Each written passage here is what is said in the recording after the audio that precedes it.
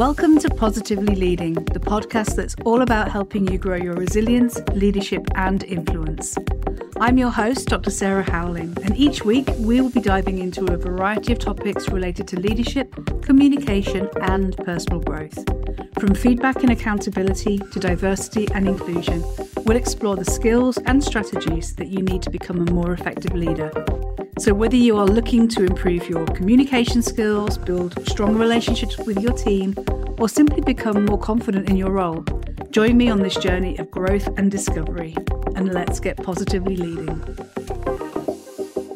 Hello and welcome to another episode of Positively Leading. I am so happy that you're here with me because today I'm going to be starting a 4-part series on feedback.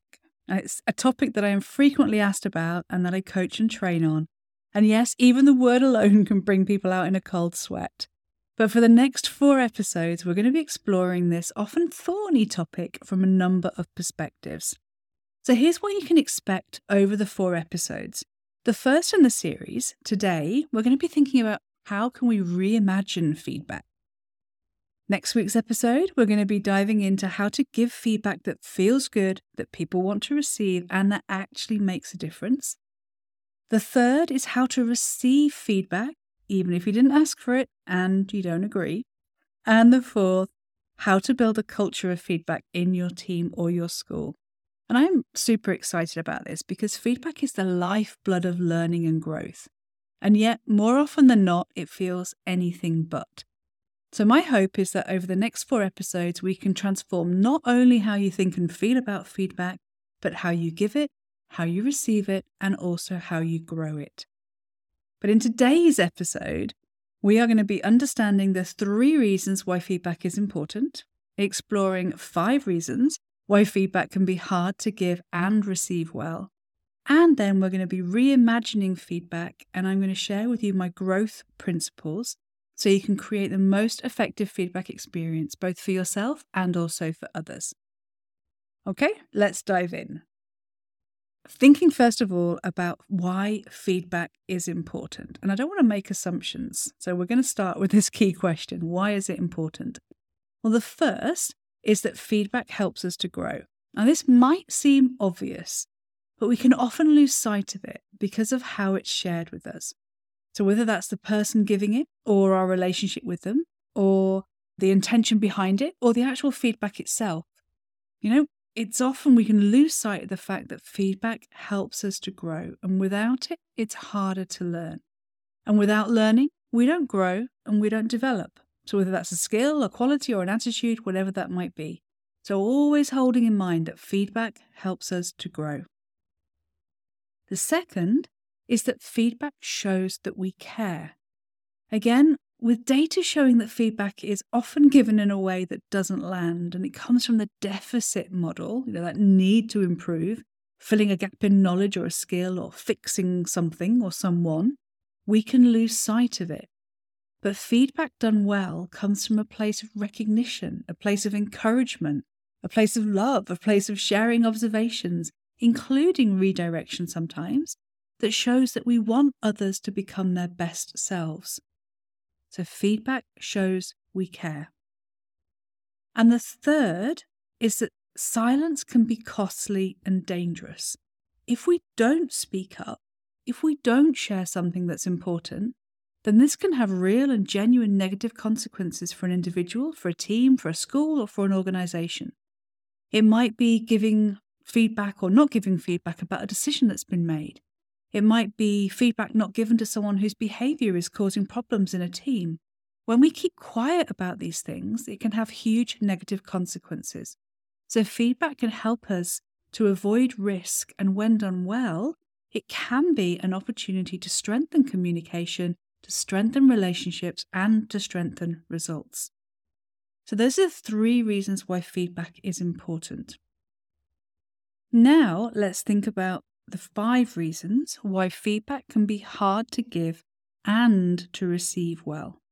Now, when I first became a middle leader many, many years ago, I was tasked with observing lessons and feeding back, and I found it excruciatingly painful. I didn't know how to structure the feedback or what to say, and I also was really worried about how it would be received by the teacher. I never received any training for it, but I did get a little bit better by trial and error. However, those feelings of discomfort remained with me for many years until I trained as a coach. And at that point, I developed a different mindset, a different language, and a set of frameworks for feedback.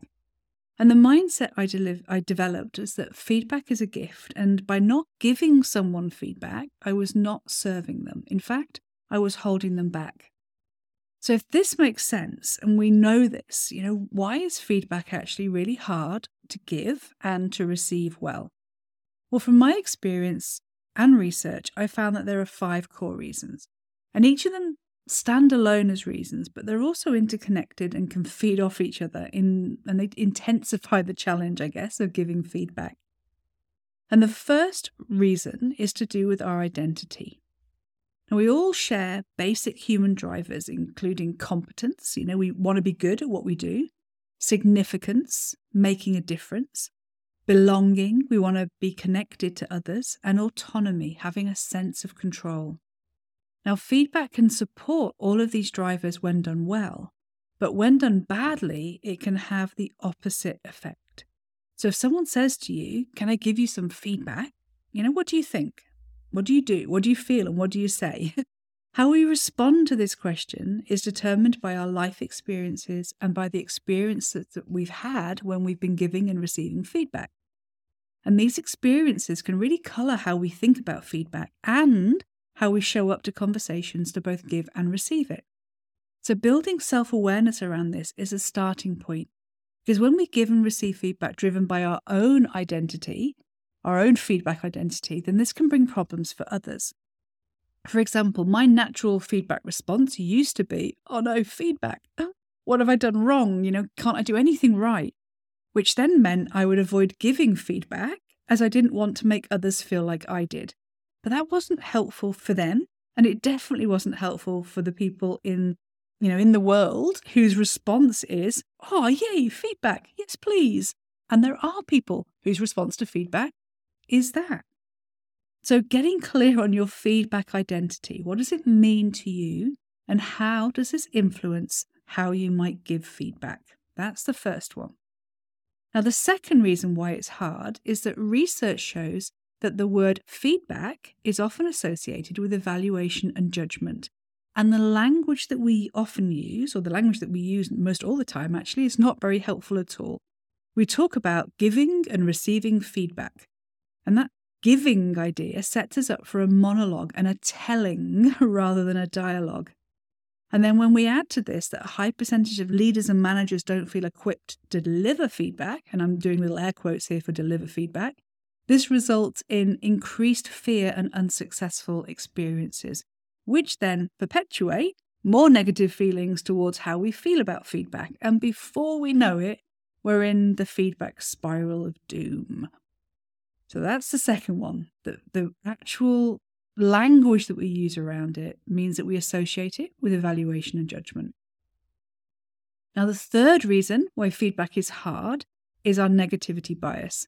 And I've talked before in previous episodes about our fight, flight, or freeze response and how we're wired for negativity to keep ourselves safe. Those negative emotions and perceived threats are, we experience them more intensely. They grab our attention, and they do this so much more compared to positive emotions and events. And this is an evolutionary adaptation, and it's why we're still padding around on Earth. So if we hear negative, and again, air quotes here, negative feedback, it can have a much longer lasting and intense impact on us than positive feedback. And this is called the Velcro Teflon effect, and this was discovered by Dr. Rick Hansen.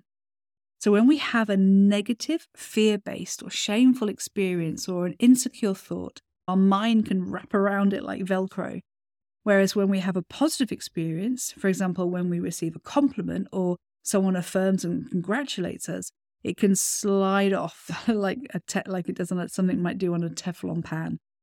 So our brains are hardwired to remember the negative and quickly forget positive.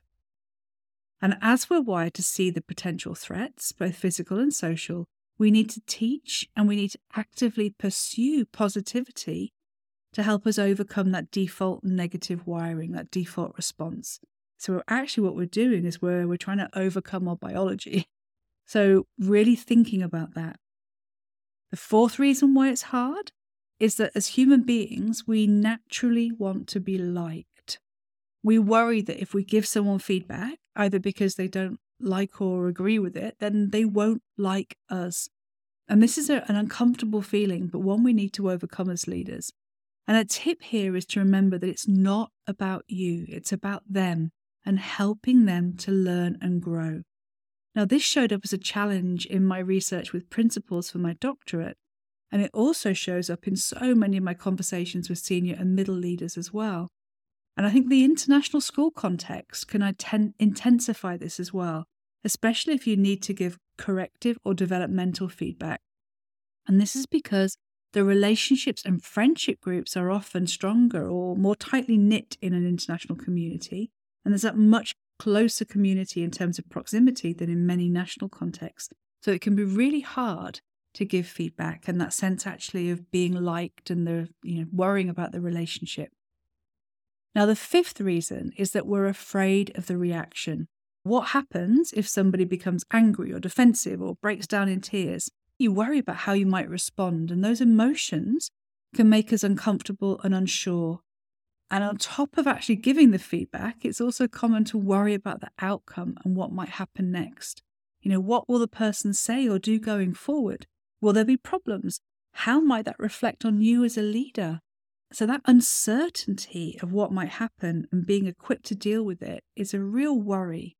And if you're anything like I was years ago, you might not have had the training or any support with this.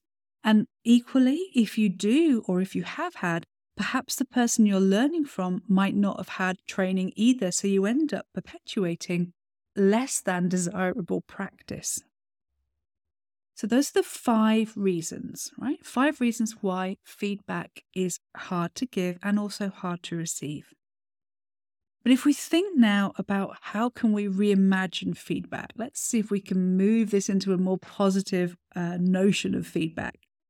And I'm going to share with you now my growth principles so that you can create the most effective feedback experience both for yourself and also for others. Now, with all of this, it might seem like the odds are stacked against us in giving and receiving feedback, and to a certain extent they are. Remember, we're thinking about our biology here as well. But if we can think about feedback differently, if we can reimagine it, I think the growth principles that I'm going to share with you now might help to do just that. So if we think first about how we approach feedback, not the words and what we say, but the mindset and the heart set, our intention for the feedback. Hopefully, it's to share information and guidance to support the growth of the other person. And if we think about it like that, then things can really start to shift. Because with the right intent, we can share any content. And if we're focused on growth, the principles that I'm about to share with you, then we can really create an effective feedback experience. So growth, as well as being one of the core purposes of feedback, is also a mnemonic. Now I'm going to share what each letter stands for first, and then we'll dig a little bit more deeply into each one. So the G stands for gain permission. The R stands for recognizing strengths. The O is outcome and solution focused. The W is with examples. The T is timing. And the H is human, humble, and helpful. Now let's dive in a bit more. So the G is gain permission. I genuinely believe that permission is the unsung hero of communication. So when you have to give feedback, asking permission to do so helps people to relax and to be more open to listening. And this is especially relevant if the feedback involves a need for improvement. Now, if you don't ask for permission, and the other person isn't in the most receptive state, then whatever you say is not likely to be heard, to be processed, let alone being acted on. So asking permission is also a way to show respect and to build trust. So G is gain permission. Now, the R is about recognizing strengths. And I mentioned earlier that quite often feedback is approached from a deficit model, something to fix something or fill a gap. Now, the Corporate Leadership Council found that when a manager has a conversation that focuses primarily on an employee's weakness, afterwards, that employee's performance declines on average by 36%. But if the manager focuses the review primarily on an employee's strengths, then that person's performance improves by an average of 27%. Wow, those are some figures, right? And on one level, this makes sense. We know instinctively, and obviously probably from experience as well, we don't do our best thinking and learning when we are feeling crappy about ourselves, right? It's common sense. So a strengths-based approach can really help you to recognize and grow what's working, and recognizing the talents that each of us have, which then enable us to build on those. So thinking about how you can inspire and strengthen and help somebody be their best self by that focus on strengths. Now, the O is outcome and solution focused.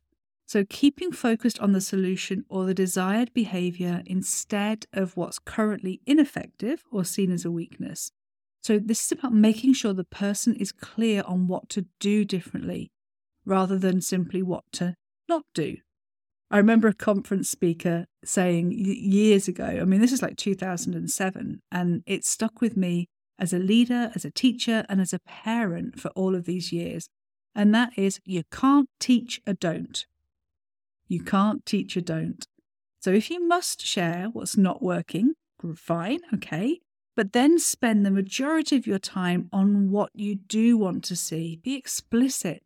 Talk about the benefits for the other person and for others, that positive impact. Make a really clear picture of the positive impact that draws somebody forward to being great and that helps them to be at their best and make a positive impact rather than the negative, rather than what they shouldn't do.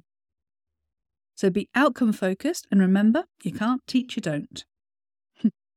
Now, the W, with examples. Here, the idea is to focus on the behavior and not the person. The most helpful feedback will give specific examples and does not generalize. For example, would you respond better to someone calling you lazy and saying you're always late? Or giving you feedback about being late 3 times in a week and asking what you could do to get to work on time? Now, I know which one I prefer.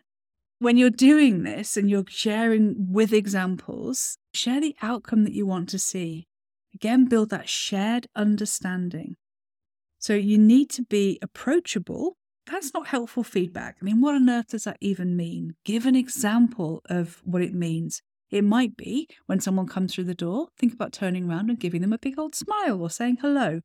That's much more helpful than saying you need to be more approachable or whatever it might be, right? So give examples of the desired behavior. T is for timing, and this is about that feedback is most impactful in real time or as soon as possible after the moment occurs. And the frequency also matters here. Don't save feedback up to deliver all at once because it will simply overwhelm somebody. And finally, the H is for human, humble, and helpful, the trio. Human, humble, and helpful. So be aware of your own feelings here. Do not give feedback if you are feeling triggered or angry in any way. You simply won't be able to show up in a feedback conversation with humanity and humility. You need to be ready to listen, to ask questions, and accept possibly that you might not fully understand the issue. Part of this as well is thinking about your intention for having the conversation. Make sure that your goal is to help the other person to learn, to grow, and to succeed. Otherwise, it's not helpful and could even be harmful.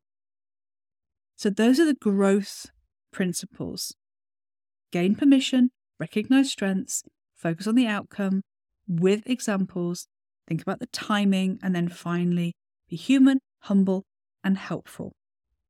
So to what extent do you currently give feedback based on those principles?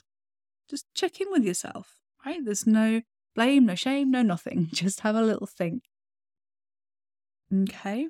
And then as we come to the end of today's episode, and remembering it's the first in the series of 4 on feedback, we've covered 3 reasons why feedback is important, 5 reasons why feedback can be hard to give and to receive well, and then we focused on how we might reimagine feedback, and I shared the growth principle so that you could create the most effective feedback experience both for yourself and also for others. Now, it's my heartfelt hope that even in this episode, the first one in a series of 4, that this resonates and that there's something that you can take from it to begin to shift how you think and feel and approach feedback. And if you're interested in learning more about how to build a culture of feedback and learning and growth, beyond what I cover on this podcast, then please send me a message at sarah@sarahhowling.com, because I have a range of programs, coaching and training that can support you in this area. Now, tune in next week for the next in the series, where we're going to be exploring the different kinds of feedback that we need to thrive and getting really practical again with some helpful frameworks for giving feedback that people actually want to hear and that can make a genuine difference to them and also your team and your school. Until next time, keep on positively leading. Thanks so much for tuning in to this episode of Positively Leading. I hope you found it helpful in your journey to becoming a better leader. And if you enjoyed the show, please consider leaving a review on your favourite podcast platform. Your feedback not only helps me grow, but also helps others discover the podcast and join our community of positive leaders. And if you'd like to work with me, you can head over to sarahhowling.com to find out how. Thanks once again for listening, and remember, the world needs more brilliant leaders just like you, so keep on positively leading.